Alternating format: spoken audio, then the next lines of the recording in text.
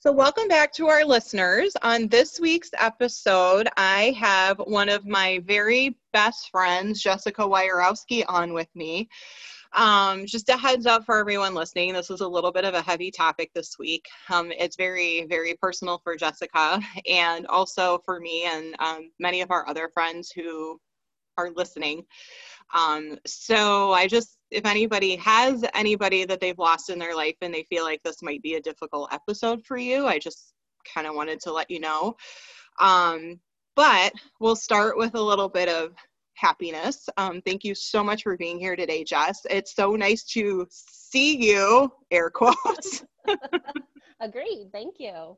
I'm really glad that you agreed to come on. I was kind of on the struggle bus for a while on asking you if you'd be willing to come on and talk with me, since I know even 6 years later, this is still obviously a very, very difficult subject to talk about for a lot of us, but definitely, you more than anybody. And so I want to start with how we met,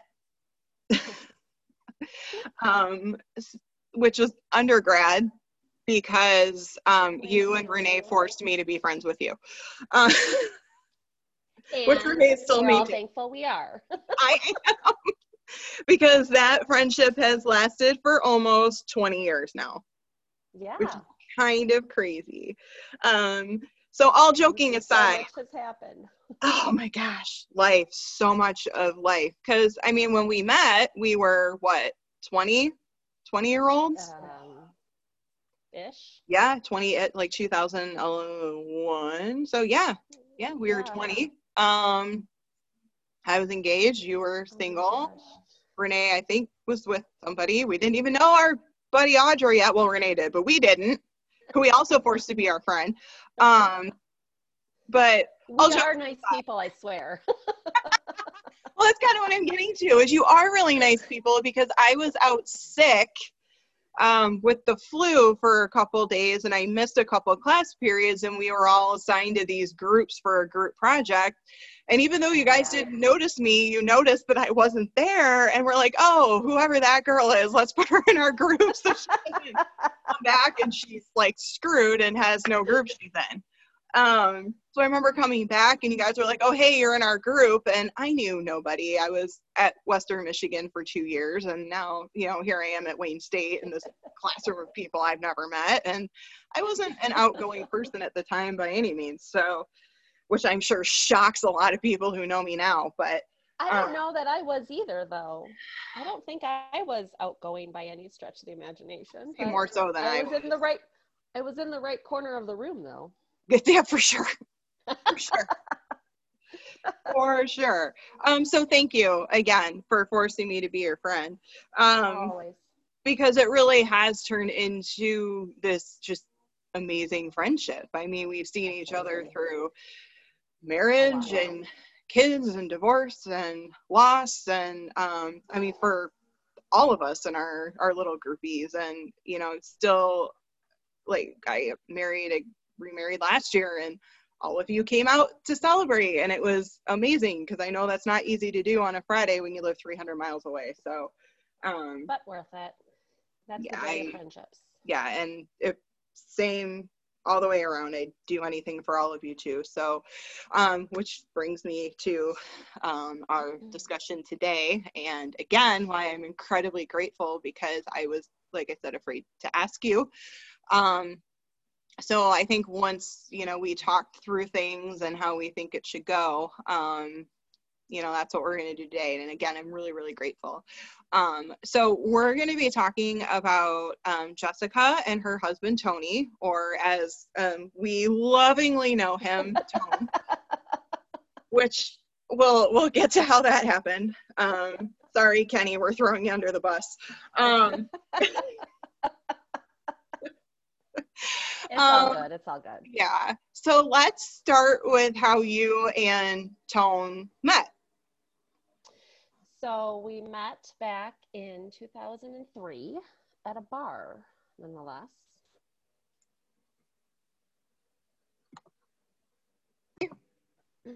We met in 2003 at the bar. we ended up realizing that night that we had a mutual friend. Thank you, Kenny, for that, by the way. I had just started grad school. I didn't really think I was looking for anything, but it all just felt right at that point in time, and things continued on and on and on until we got married.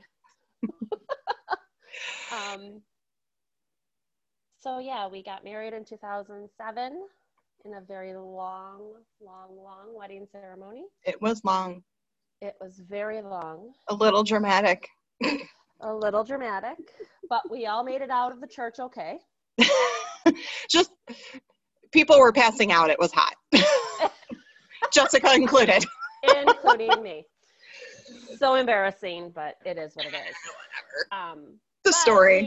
The story will never, ever go away, and that's okay. It's a great memory. Exactly. And then we managed to party it up all the rest of the night with our family and friends. Mm-hmm. Absolutely. So then comes little people. Yeah. In March 18th, 2010, we had Ethan. Yay! He was so darn cute. He was so cute. He was a day late, and I couldn't get him out quick enough. Good golly. That's for sure. Tony was always a really proud father and was so excited to be able to come home every night from work and read books and play Legos and you name it, he did it. He was always so excited to be with us, that's for sure. So just a little background on Tony. So he was diagnosed with leukemia at age 19, correct? Yes. And went through... No, it was before that. He was a junior in high school. Oh, okay. So around 16, yes. 17. Okay. Yes. So he was a junior in high school. He missed pretty much that whole year of school, I think. And at that point, he went out to U of M in Ann Arbor and had treatment for leukemia. I knew that he was part of a study, but I also know that he didn't talk a whole lot about those days. Mm-hmm. They were rough for him. They were really, really rough with everything that he saw and all of the kids and everything that he came across during his stays there.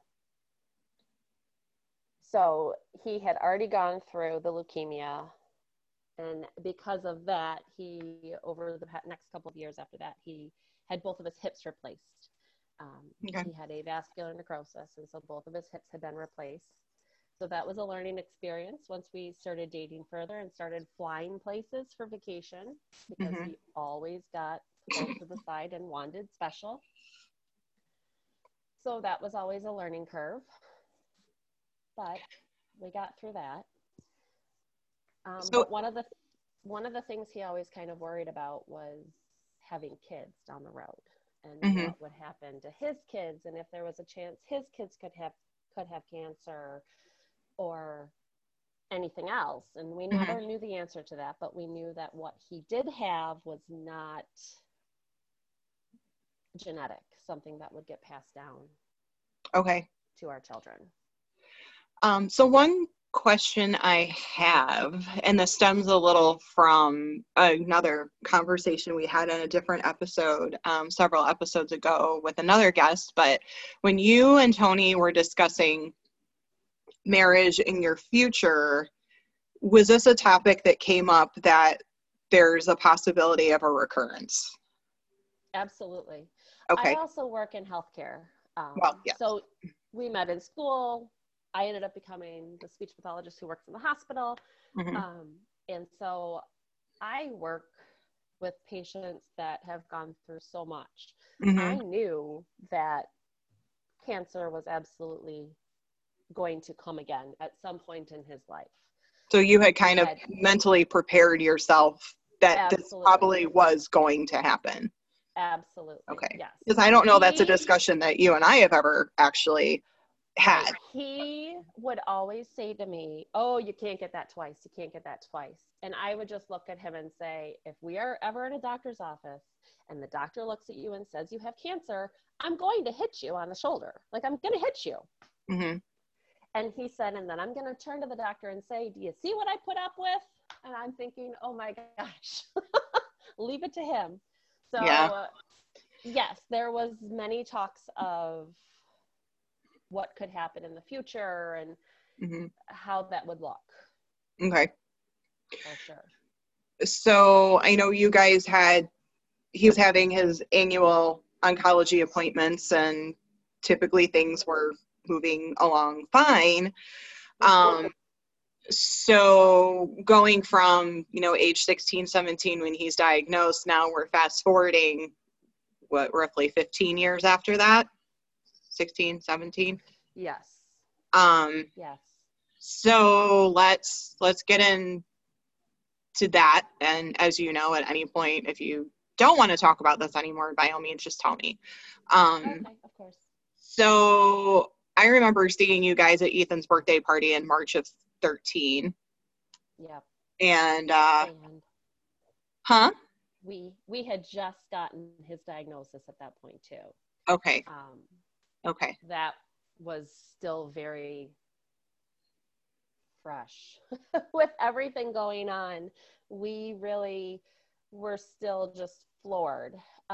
He had ended up with what we thought was a canker sore on his tongue on the left side. It didn't seem to bother him. So we tried all the home remedies. I was getting annoyed because I didn't know what else to tell him to do. Mm-hmm. Everything I could think of wasn't working or wasn't helping. And I finally said, oh my gosh, just go to the dentist. Just go to the dentist, see what they have to say. Mm-hmm. So he did. He went to his dentist, who he had seen his whole life practically.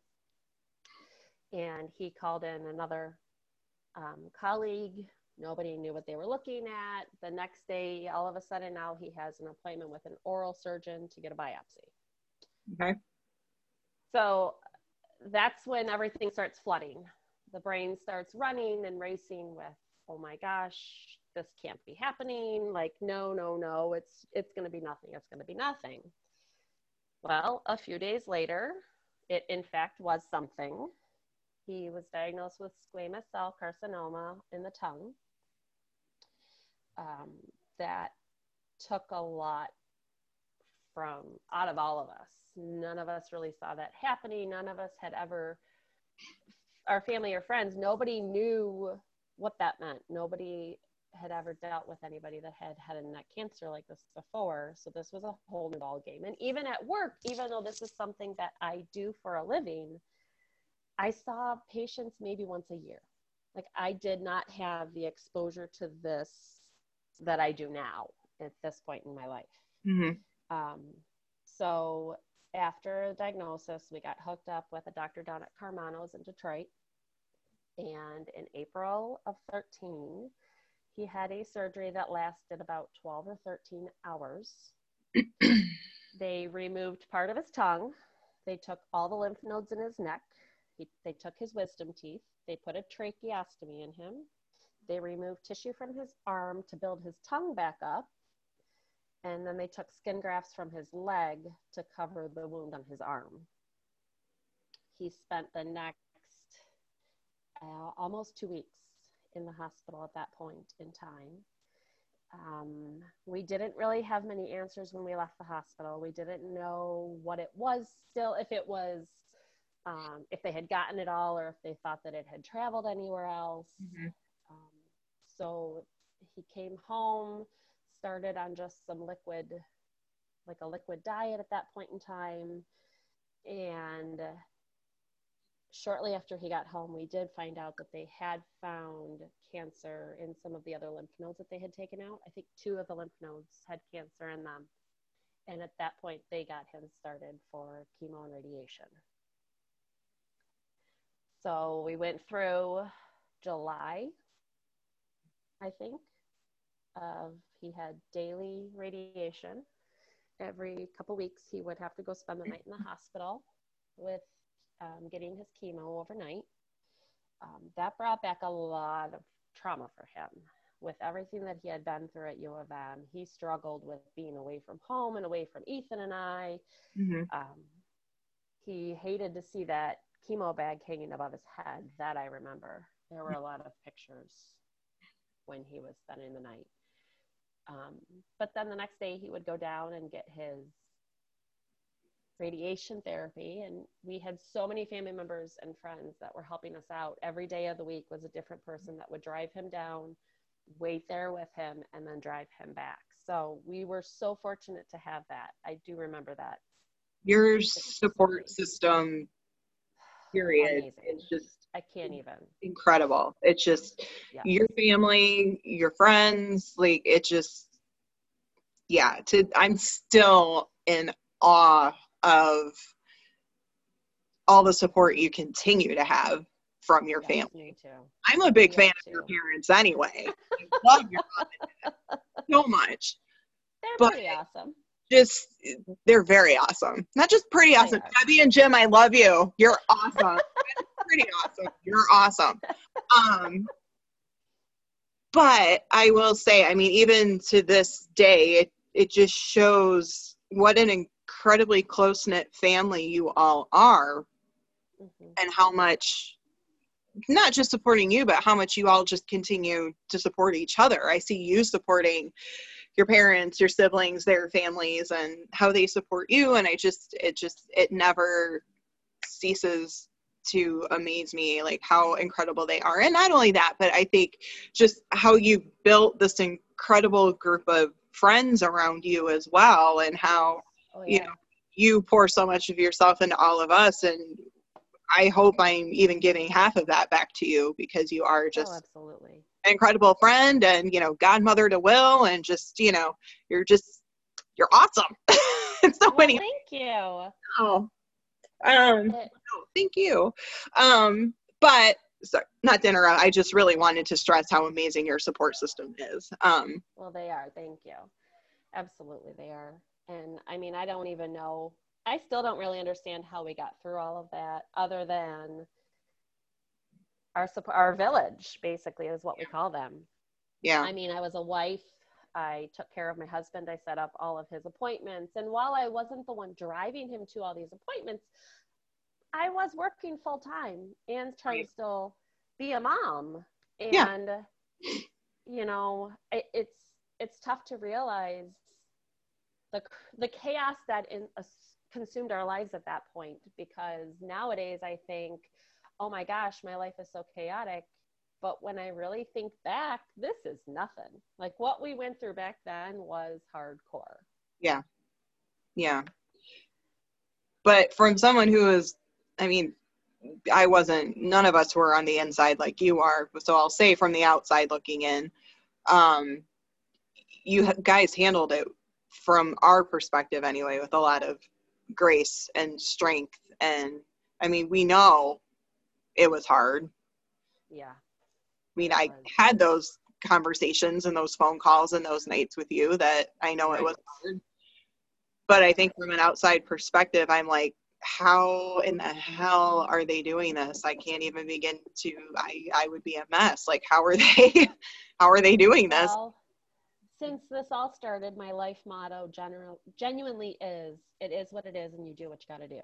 Because I wasn't asked, hey, do you want to deal with all of this? Do you want your husband to get ill? Do you have time for this in your schedule? I didn't have anybody come up to me and ask me those things. And of course I would have said absolutely not. But I wasn't given the option. And so I knew that I just needed to do whatever it took to get us through this storm, because people would have stood up, yes, and done it, but somebody still had to be the one, the master. I don't want to say the mastermind, but somebody still had to be the one choreographing it all and getting it all put together. Right. So Tony goes through treatment and he comes home. Yep. Treatment's over. We learned September 11th of that year, 2013, that he had a clean bill of health. He was deemed no evidence of disease.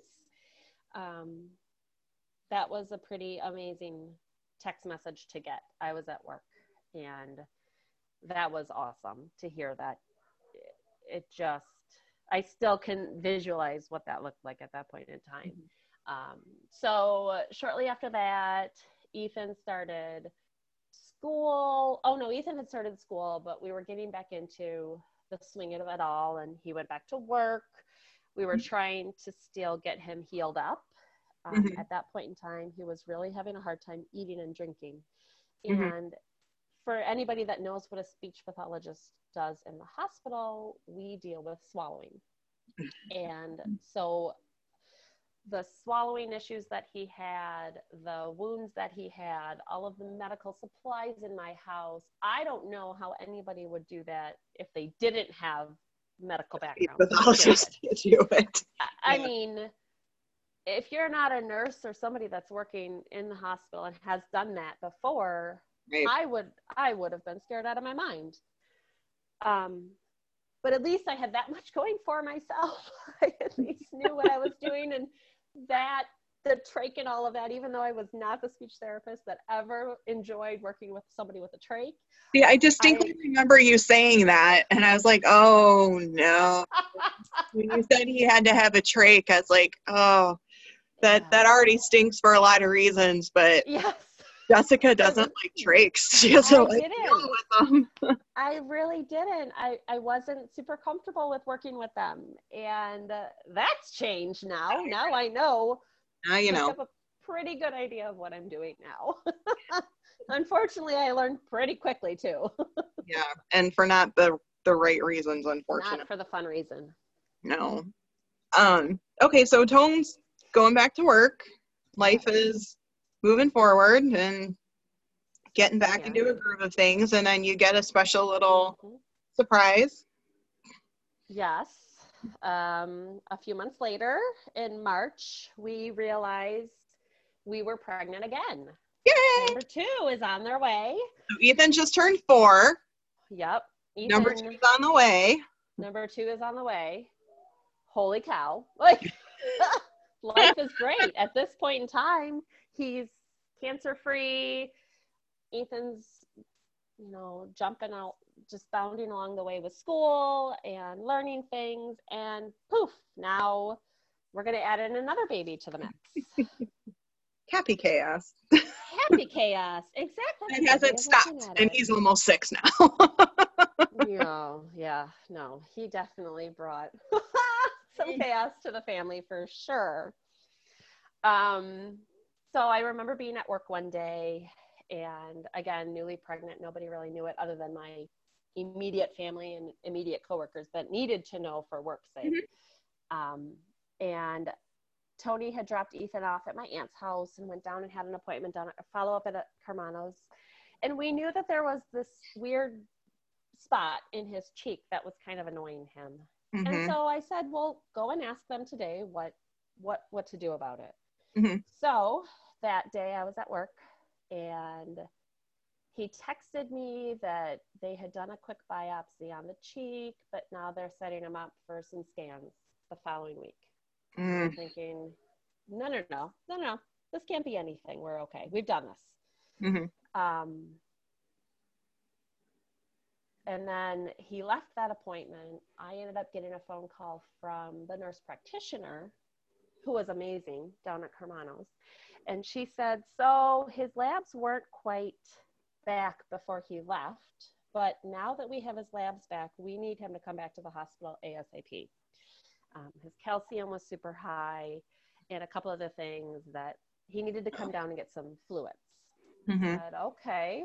So I finally got a hold of him, literally as he was walking into my aunt's house, because he never answered the phone when he was driving. And that was well before the days of the speaker phone, Bluetooth stuff. Yeah. So at that point, I left work pretty much hysterical and had to drive and pick him up and drive him back down to the hospital, because they were telling me he absolutely could not drive himself back down to the hospital for liability's sake. I'm like, okay.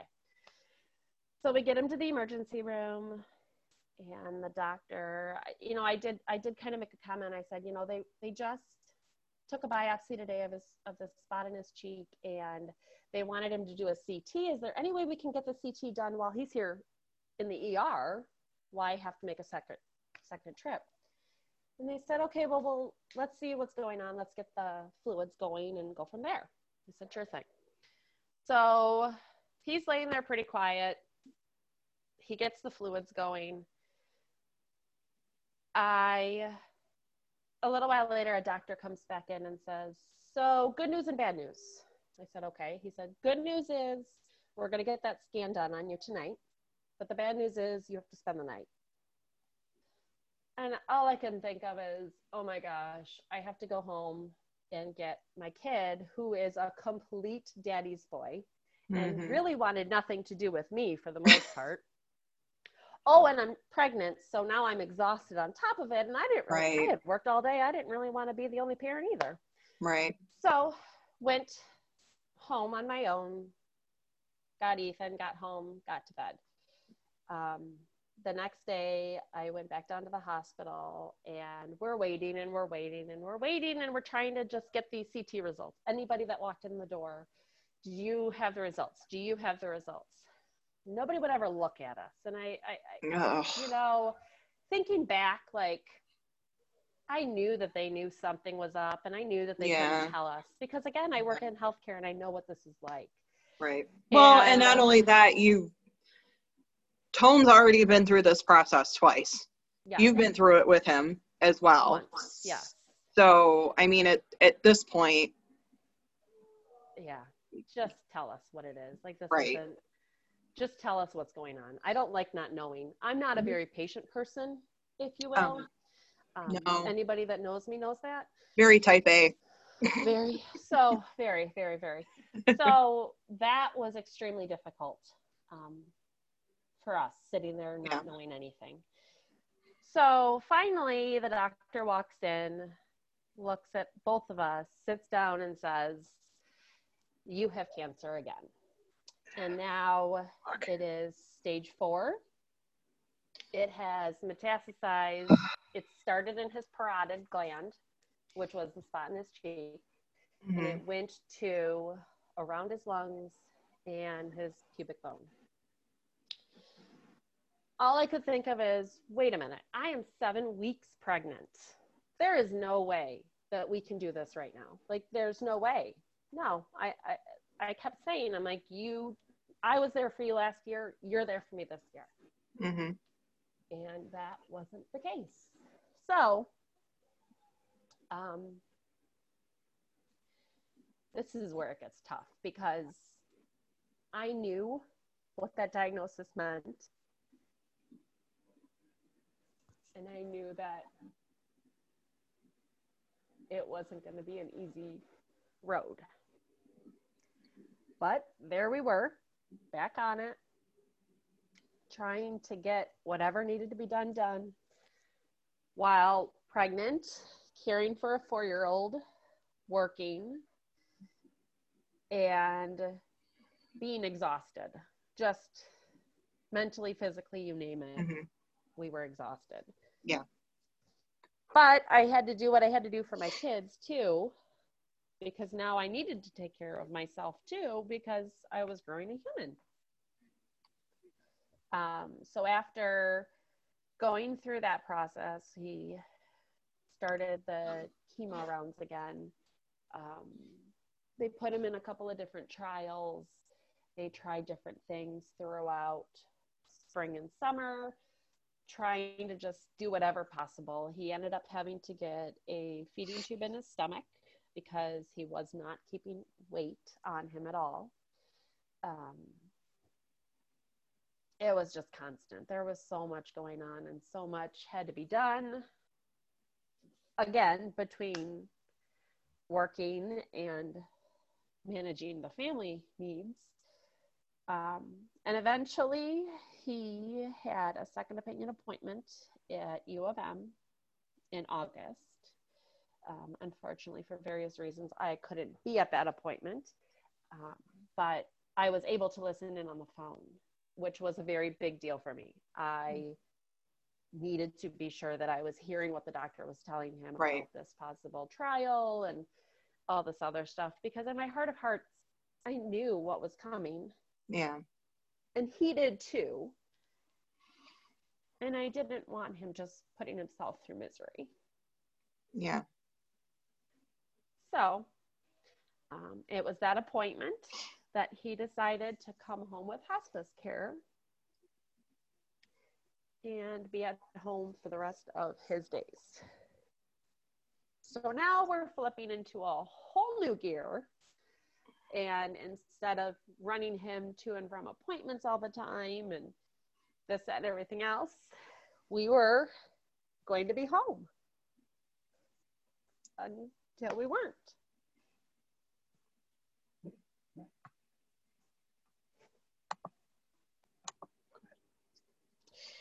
So people ask me all the time how I did it. How did I get through it? How did we get to that point? I mean, again, I'm a wife, a mom. I'm pregnant again. I work full time. Oh, and by the way, I was an insomniac that second pregnancy. That was fun. Never knew that was a symptom of pregnancy. So there wasn't a whole lot of sleep happening. Mm-hmm. But for us, I do know that with God's grace, we managed to get through it. Again, our family and friends in our village at school and church were, they were all impeccable with everything. They helped us with housework, daycare, helping Tony and me getting anywhere we needed to be, groceries, food, just everything. I mean, we had the prayers coming in hard and fast, which we needed as well. So August 2014, Tony got an ambulance drive home, and he was able to be at home with us for a week. We had visitors, we had hospice workers in and out. It was nice just being able to sit there and chat with him again. He was the one that took care of the finance stuff at home, and he was able to show me the ropes because I only knew how to spend the money. I didn't know how to save money or pay the bills or anything like that. I just knew that I was allowed to shop until he told me I couldn't shop anymore. And then I would stop. So he showed me all of that. Most important, we were able to come up with the baby boy's name, because we did find out we were having a boy, and we shared this pregnancy around. But we were able to sit down together and come up with his name. Good. So that was a big deal for us, because I didn't want to get in trouble for picking the wrong name. Because, Tone also, we should say, had a very great sense of humor. Oh, he was my very gosh. sarcastic. He had a very dark sense of humor. But here's the thing. He was kind of deceptive. Oh, yeah. Because he would come off as this very quiet, sensitive man. And then he'd say something and you're like, holy shit, did that just come out? Where did that come from? Including his nickname. So this is the part of the podcast where we throw Kenny under the bus. I'm sorry, Ken. So, and does Ken know this story? I think so. Okay, well, if he doesn't, he will now. You're going to learn it now. You're going to learn it now. So we were I don't even know where we were, but I believe Kenny was there. It was a party. A party? My graduation party, maybe. Maybe, yeah. Yes, I think that was it. I think that sounds right. Yeah. Which I spent most of the time of your graduation party in the bathroom because I was pregnant with Maddie. Yeah. The things kids do to our bodies. Oh, God. Those girls, man, those girls were wicked pregnancies. Anywho, so yes, and so that was the first time I had met, because your graduation party was before your wedding, correct? Yes. Okay, yes, so then that was the first time we had met Kenny, and you always referred to him as Kenny. Because I grew up with him, and growing up as children, his name is still Kenny to me. It is what it is. I'm sorry. Well, it is to me too. I'm Facebook everything. I'm like, Kenny. So you introduced us, and Renee and I were like, oh, you're Kenny. And he's like, it's Ken. And just the air about it, we were kind of like, oh, I'm sorry. Like, we didn't mean to offend you. I'm really, really sorry. Like, I genuinely felt bad. So, again, tone being a quiet word. There not many words, quiet man. So we walked around, I'm like, hey, Tony, I think we offended Kenny. And he looks at me dead in the eyes, like deadpan expression, goes, it's Tone.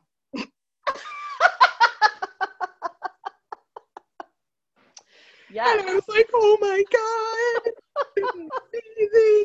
And that's all we called him ever. Like, that's what my kids know him as. Like, he's Uncle Tone. Well, and my so then parents call him Tone. Like, it's just.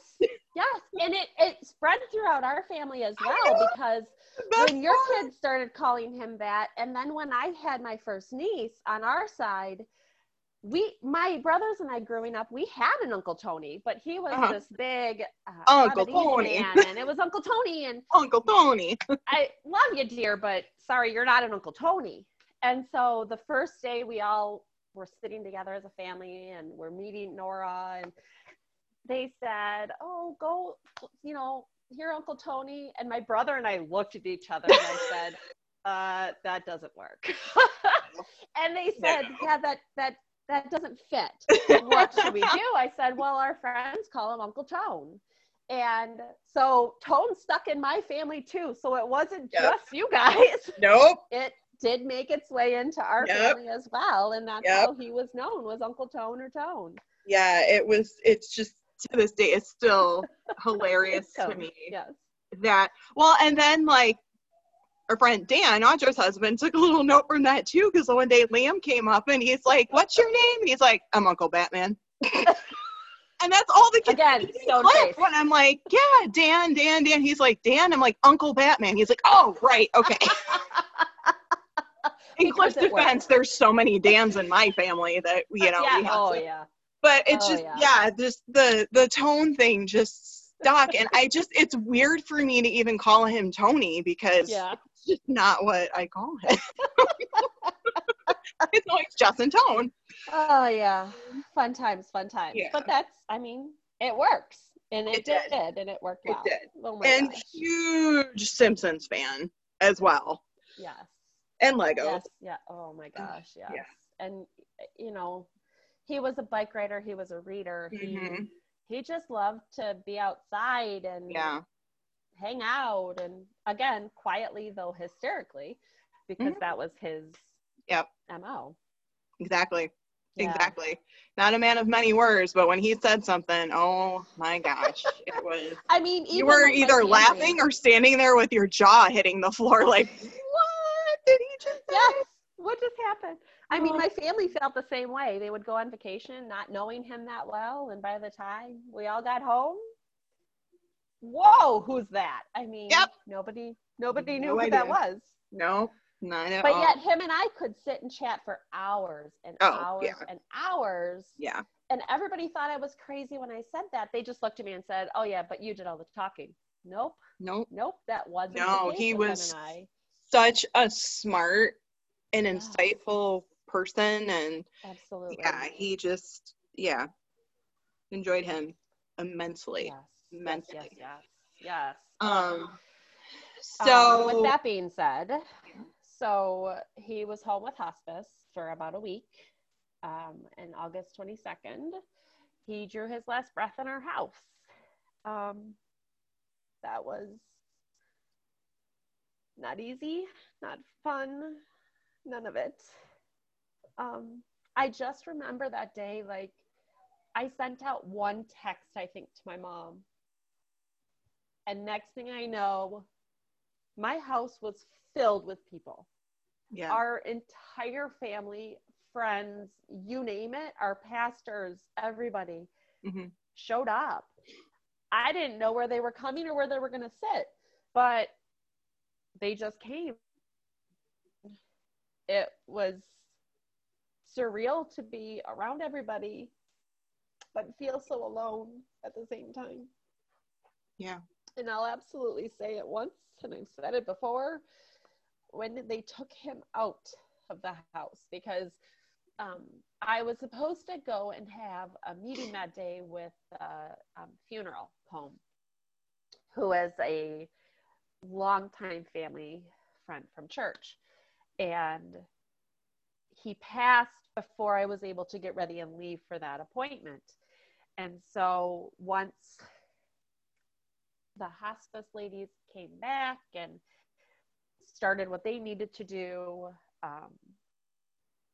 they contacted the funeral home, and they came and said, they're like, usually it takes an hour or two for them to get here, so just be prepared for that. I said, okay, no problem. Within 20 minutes, they were in my driveway. And I remember the hospice nurse looking at me going, how does that even happen? That never happens. And I said, well, first of all, I was supposed to meet with them today, so they were prepared for me to come around now anyways. Mm-hmm. And second of all, I've known these people my whole life. So of course they're there the second you need them, and that's just how they are. So that day, I became a solo mom. I became a widow. And I did not know how I was going to do it. Raising a kid by yourself is one of the hardest things to do, because I'm the only one that can make the decision, and I have to discipline, and I have to be the fun mom, but I also have to continue to teach them things that their dad would have done and not me. Watching your kid grieve their loss of their father is still devastating. I don't have any other words to say for it. It was just it still is just devastating to do. And at this point, again, I'm 7 months pregnant. Right. So I'm doing it as an insomniac pregnant lady who could barely walk across the grocery store because I was just tired. So this is when our family and friends even never thought they could, but they stepped up even more than they had over the past year. They came in and helped me get the house back together. They came in and rearranged things. They redecorated. They helped me get things cleaned out, because now I've got all of these medical equipment supplies everywhere. Mm-hmm. And I had a 4-year-old and a newborn coming. So now I have to get the medical supplies out so that I can get the baby stuff in. Yeah. And do that whole flip. Never expected to do all of that as a widow. Absolutely not. That never really had even crossed my mind. One thing I will say in that whole process is that, obviously we are all very worried about you and for you, because you were dealing with a horrible life situation and carrying a baby on top of that. Yes. But I remember being at the funeral home with your mom the evening prior to the funeral, standing there talking to your mom and trying to hold my shit together, because I don't like to be like that in front of people. Who does? Exactly. But your mom was doing a good job, and then she and I started talking and we both just lost it. But I said what I said earlier about your support system, and let me know what I can do. I know I'm 300 miles away, but I'll do anything you need me to do. And she looked at me and said, honestly, Eve, Jessica's the one carrying all of us through this. She's like, her strength is absolutely unbelievable, and I don't know where she's getting that strength from. But she said, Jessica's the one getting all of us through this. And to this day, that still sticks out in my mind because she was completely right. And then I remember going and seeing you sitting back there with your feet up. I was trying to shove a sandwich down your throat. I was trying to not pass out. That's why I was sitting with I my know. feet up. Because again, And Lizzie and I standing there like, just eat a freaking sandwich, Jessica. And you were like, no, I have to do this and this and this. And we were finally just like, sit in the freaking chair. I mean, I've never seen, like, Liz is the sweetest person in the world. I've never seen, like, daggers come out of her eyes, but they came out and they were about to hit you in the back, girl. She's like, sit down. And you're like, okay. But what I want to say it is was that like a revolving door that night. I had to be out there to say hi to people, and yes, thankfully everybody was bringing me food and water to just keep shoving definitely. in my mouth. Well, it even got to a point, I know, when Lizzie and I were back there, people were trying to come talk to you, and we were like, no, like, we're not trying to be crappy, but no, like, she has to. And like, that was kind of like with our kids, when you finish your dinner, you can go about your business. And that's kind of where we were at with that. Yeah. But I needed that. I needed that guidance because clearly I wasn't doing it on my own. So thank you for looking out for my unborn child at that point. Well, he's my buddy. He's my buddy. That's right. And quite possibly my future son-in-law. So, fingers crossed. Fingers crossed.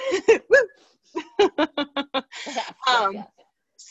So let's talk a little bit about moving forward, because obviously, and if anybody has ever said to you about getting over it, let me know and I'll kick them in the shin. But that's not. Honestly, I'm really impressed that I haven't been arrested for throat punching people, because people say the stupidest things to you when they find out that you're a widow and you've had a loss like that. And it's just like, no, it's not the same as your friend's uncle.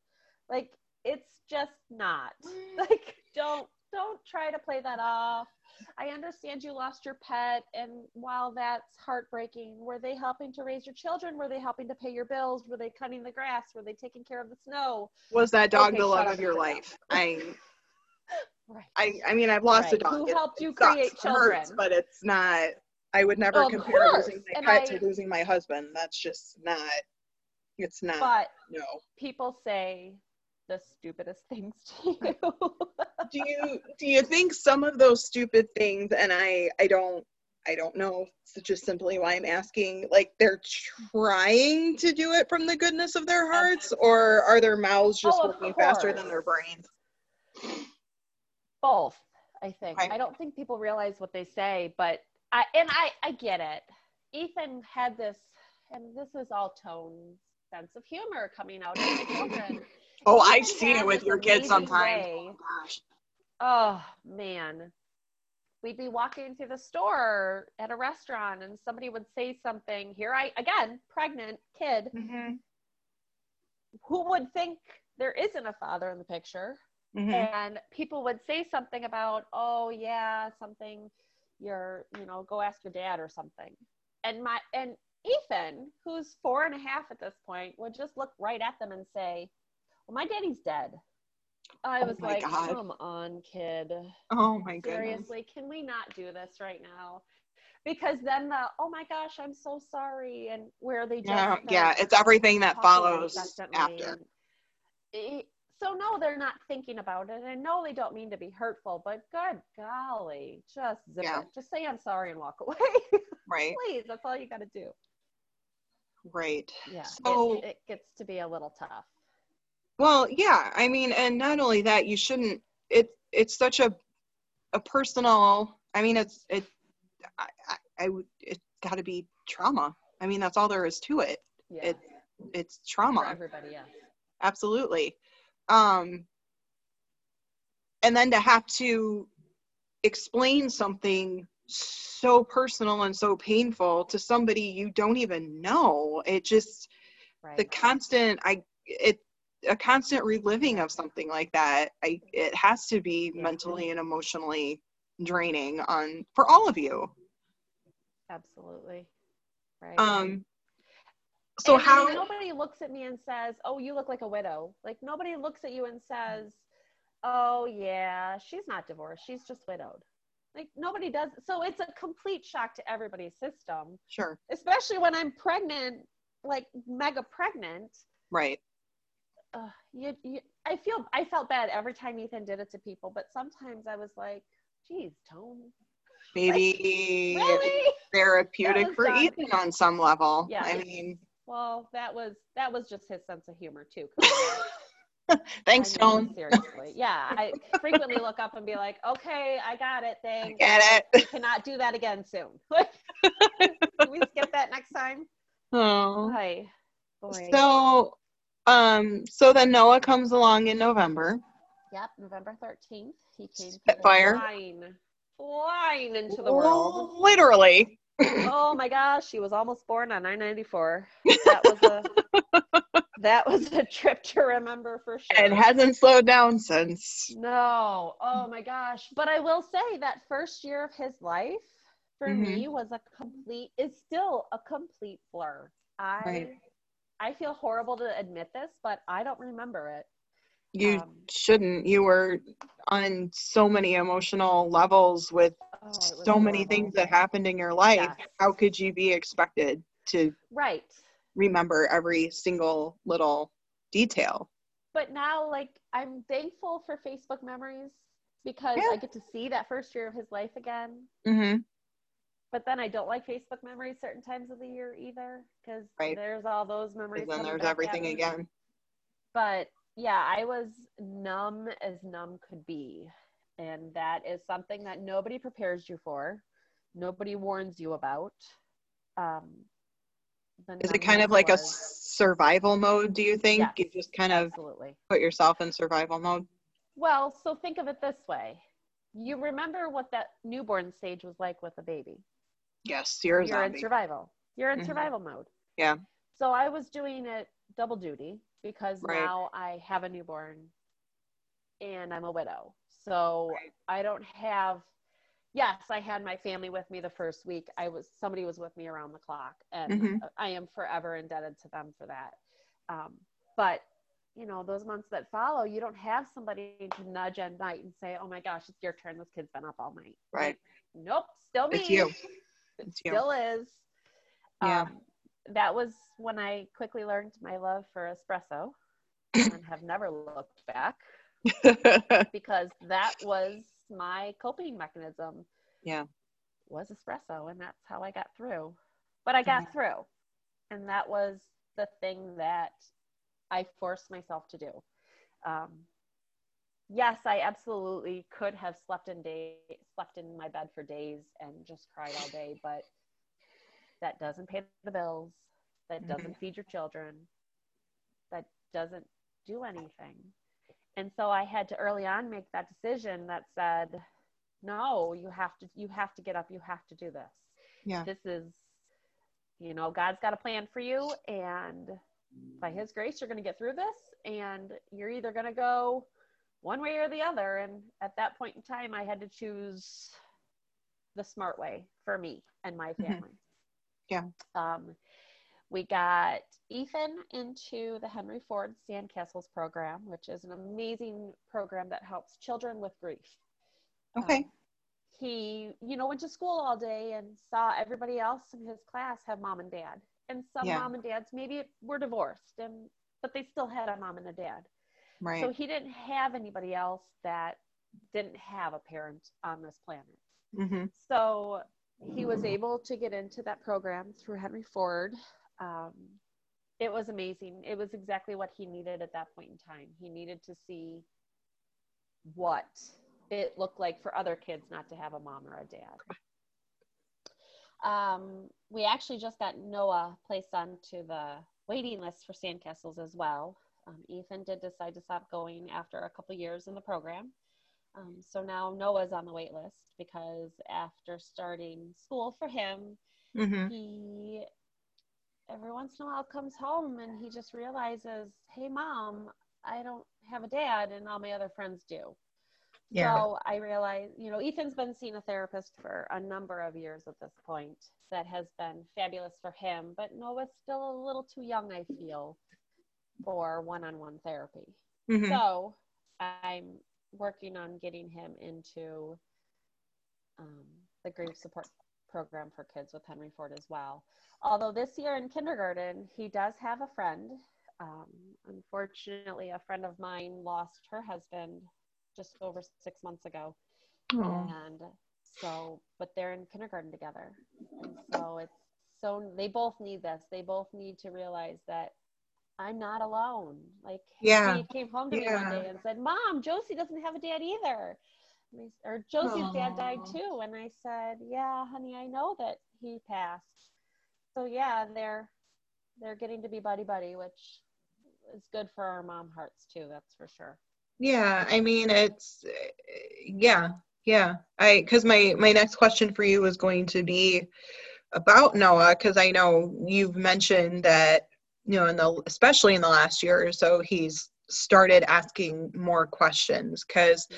I imagine that while the boys both have grief, they're grieving differently, because Yeah. while Ethan was very young when Tone passed away, he still has memories of his dad, and unfortunately Noah will Definitely. never physically, like, Right. know his dad or be able to make those memories. So And how do you handle Noah asking questions or wanting to know yeah. more? So it's tough. We've always talked about daddy. Daddy is always a topic of conversation in our house, and Yeah. even just as oh yeah, that's something daddy would have done, or them asking questions about what he enjoyed and what he did, this, that, and everything else. Actually, Noah asked me a couple months back during the summer, what did daddy like to do? And so I was trying to get him down for bed that night, and I was just telling him, oh, daddy would take these bike rides and he would go for hours and hours and hours. And I would be so worried about him because at that time he didn't have like a phone. Well, we did finally figure out a tracking app on his phone, but I had no idea if he was lying in a ditch somewhere or if he was just taking an extra far bike ride, because he would always pick the most humid days of the entire summer to Yeah. do like 4 mile bike rides or 4 hour bike rides for 30 plus miles. Lo and behold, Noah learned to ride his bike on two wheels that week. That's No joke. amazing. He was so bound and determined after he found out that daddy rode his bike to do it that he did. He just up and my uncle came over, took off his training wheels, and poof, within the week he was riding on two wheels. I love it. I love Yeah. it. So, we talk a lot about I'm sorry. We talk a lot about him. Both of my kids have daddy bears that were made for them by a dear friend out of Tony's clothing. I made both Mhm. of them. I found bags of his old t-shirts and work shirts and things like that I had turned into a daddy blanket for both of them for Christmas last year. One of the things that I did for Noah, because yes, Ethan has some memories, but he has pictures of him being with daddy that we can look back on and talk about. Yeah. And Noah doesn't have that. So it's hard enough learning to help guide your child through grief. But then I have a whole new scenario of grief where I don't know how to help him because he's never had anything else to base it off of. I did end up making Noah a daddy book with pictures of Tony and all the things that he would enjoy growing up that Noah also likes to do. So playing baseball, riding his bike, building a snowman, fishing, swimming, you name it. Yeah. So when things get rough, we do have some tools like that we will Good. pull out and look at and, reminisce and cry, and that's okay. They've absolutely learned it's okay to cry. Mm-hmm. Mom cries too, and it is Yeah. what it is. We're going to get through it.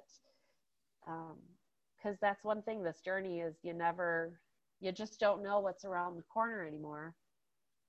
Yeah. So it's one day at a time. So for anybody listening who's going through what you are, what would you say? What do you wish someone would have told you? What would you tell any husbands or wives that are either going through this process that you and Tone went through, or, unfortunately might be in that widower stage, whether early, later, at any point? Absolutely. The biggest thing that I learned was to give yourself a whole lot of grace. Life happens. Things are always going to change. No, I don't know how I did it, other than there's some amazing angels on this planet that helped me through this and got us through this. Personally, the relationship that I have with God is stronger than ever at this point in time. And I never really anticipated that. A lot of people tend to lose faith when they travel these roads. I went the opposite, and I jumped wholehearted into my faith. My life motto is and always will be, it is what it is. You do what you got to do. Especially with my kids, I tend to choose my battles now. I am not the mom. I am a yeller of a mom. It is who I am. We have our days. We all have our days. But there are some things that, sure, have at it. Enjoy. Yeah. Go for it. Because there's enough wrong in this world that I don't need my kids to always be hearing no, no, no. Don't do that. Don't do this. Because we don't get a choice. We don't get a choice of how life always goes. So when we can have a fun choice, we try to do it and try to stick with it as best we can. But yeah, it's with my kids especially, don't let anybody tell you how or when to grieve. People like to tell you, oh, it's been this long, you should be doing this now. Nope. There's no process for that at all. Whatever you might be grieving. And there's not an order to it. There's not and one day you can be going along perfectly fine, and the next day something just like smacks you in the face and completely out of the blue. Done for the day. Yeah. And that's okay. Absolutely. Tomorrow's a new day, and we'll get past this and get through that too. And it's okay. The other thing to remember to do is to talk about them. Say his name, tell the stories, go through the memories, because your kids will learn more about him. I learn more about him when people tell me the stories, because there's still stories that I haven't heard, and I love to hear them. It doesn't bother me.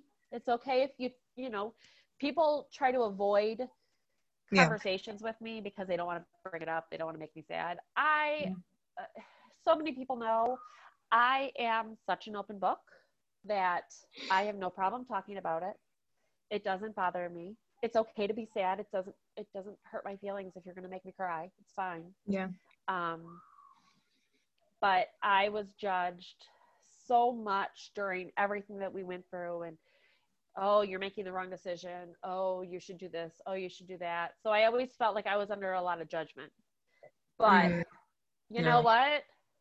I try my hardest at this point in time in my life to say, this is a judgment-free zone.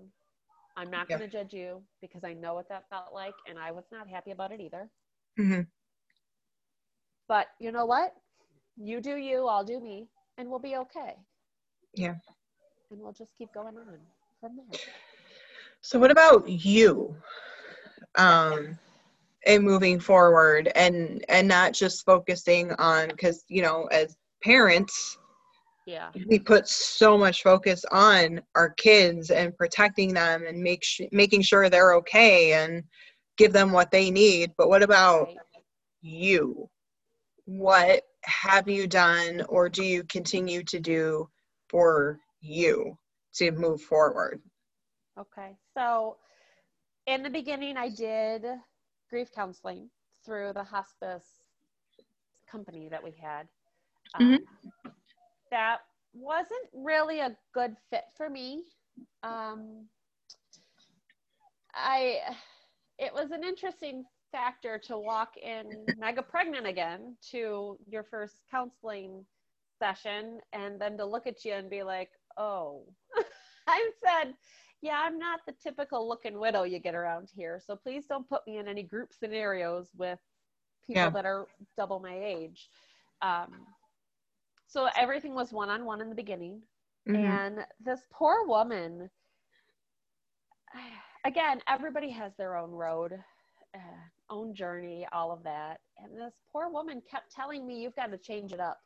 You have to redo your house. You have to get rid of all of his belongings. You need to put the urn away with his ashes in it. You need to do this. You need to do that. And I was like, yeah, that's not happening. Mm-hmm. Like, I can barely get myself from my car up to this office without huffing and puffing. Oh, come to find out, was severely anemic with Noah's pregnancy. And I kind of forgot about that part. So I had other issues going on, and I needed to do what I needed to do and what felt right for me. Absolutely. And so I learned very early on not to listen to other people's take on any of it. I was just going to continue doing what I needed to do. I have, like I said earlier, I've kind of jumped, a little bit more feet first into my faith. And I've really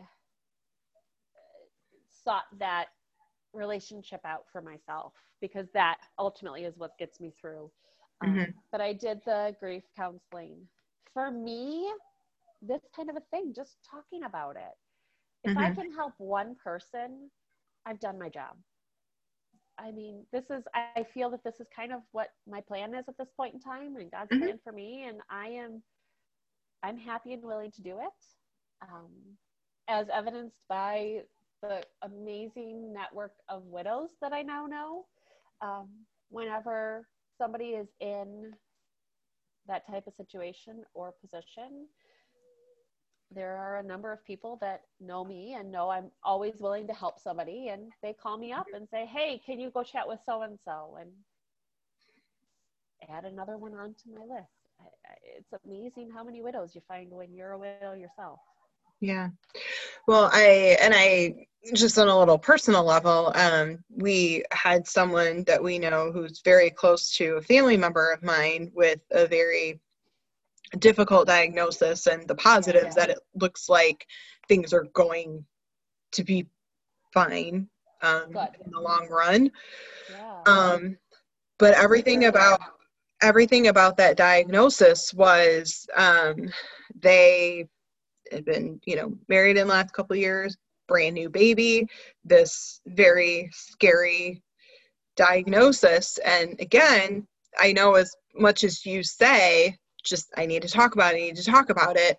I don't want to flood you with the bad stuff, but all I could think is, because you ask me monthly, what do you need for my prayer list? Yes, I do. And I said, I need them on your prayer list. And the next thing you said to me was, if they need anything, here's my info.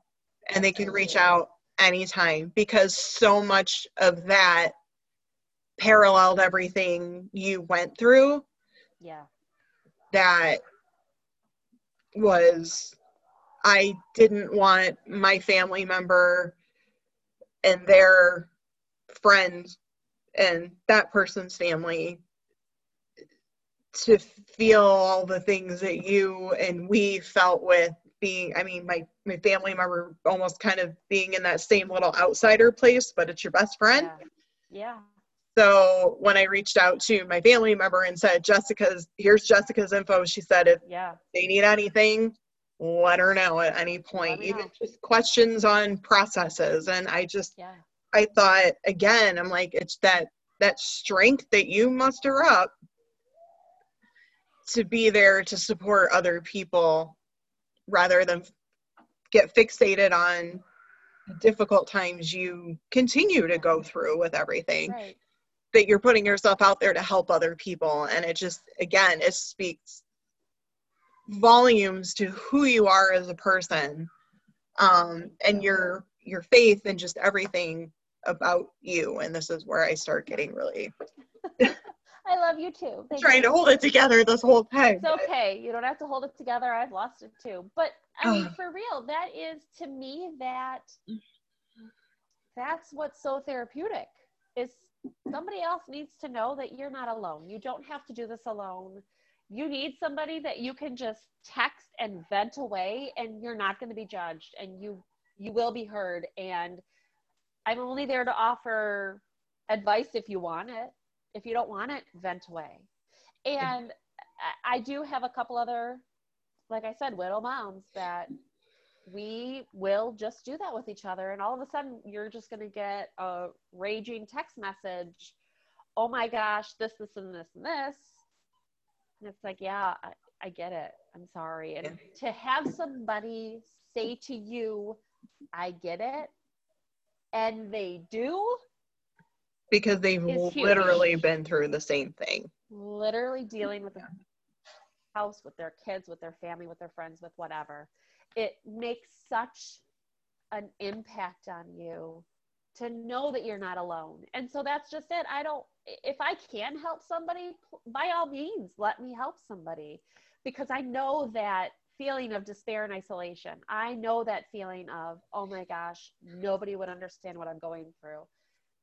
I get it. And it's horrible. It's horrible. It's a lonely, lonely place to be when you need so many people around you at that point in time.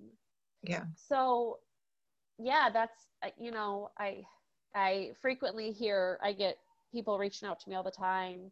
Oh my gosh. Yeah. My family, my friends have this going on. And I without hesitation, here's my name and number. Here's my cell phone number. Here's my email, whatever. Like, I don't care. I'm there. I don't have to know who they are. Just let me know how I can help, because they're going to need it and they're not going to ask for it, and that's okay. But they will ask for it eventually, and I'll still be there. So that's okay too. Well, thank you so much. I know this was not easy. No, but it was. By any means. And I'm glad. And I you. love being able to talk to you. It's nice to be able to see you too. No, I know. Absolutely. I think it's been a year. I don't think I've seen you since your wedding. The wedding. Because then it was, wedding and then holidays and then COVID. So and then COVID. I've seen nobody. Oh, darn COVID. So again, thank you so much for coming and telling your story, and hopefully giving other people some guidance and some hope and strength through all of this. So as always, if you guys have any questions, or if you would like Jessica's contact information to reach out to her, you can email us at pmspodcast@gmail.com, and I'd be happy to forward your information on to Jessica. So thank you again for coming on today, and we'll talk to you guys next week. Thank you. Thank you.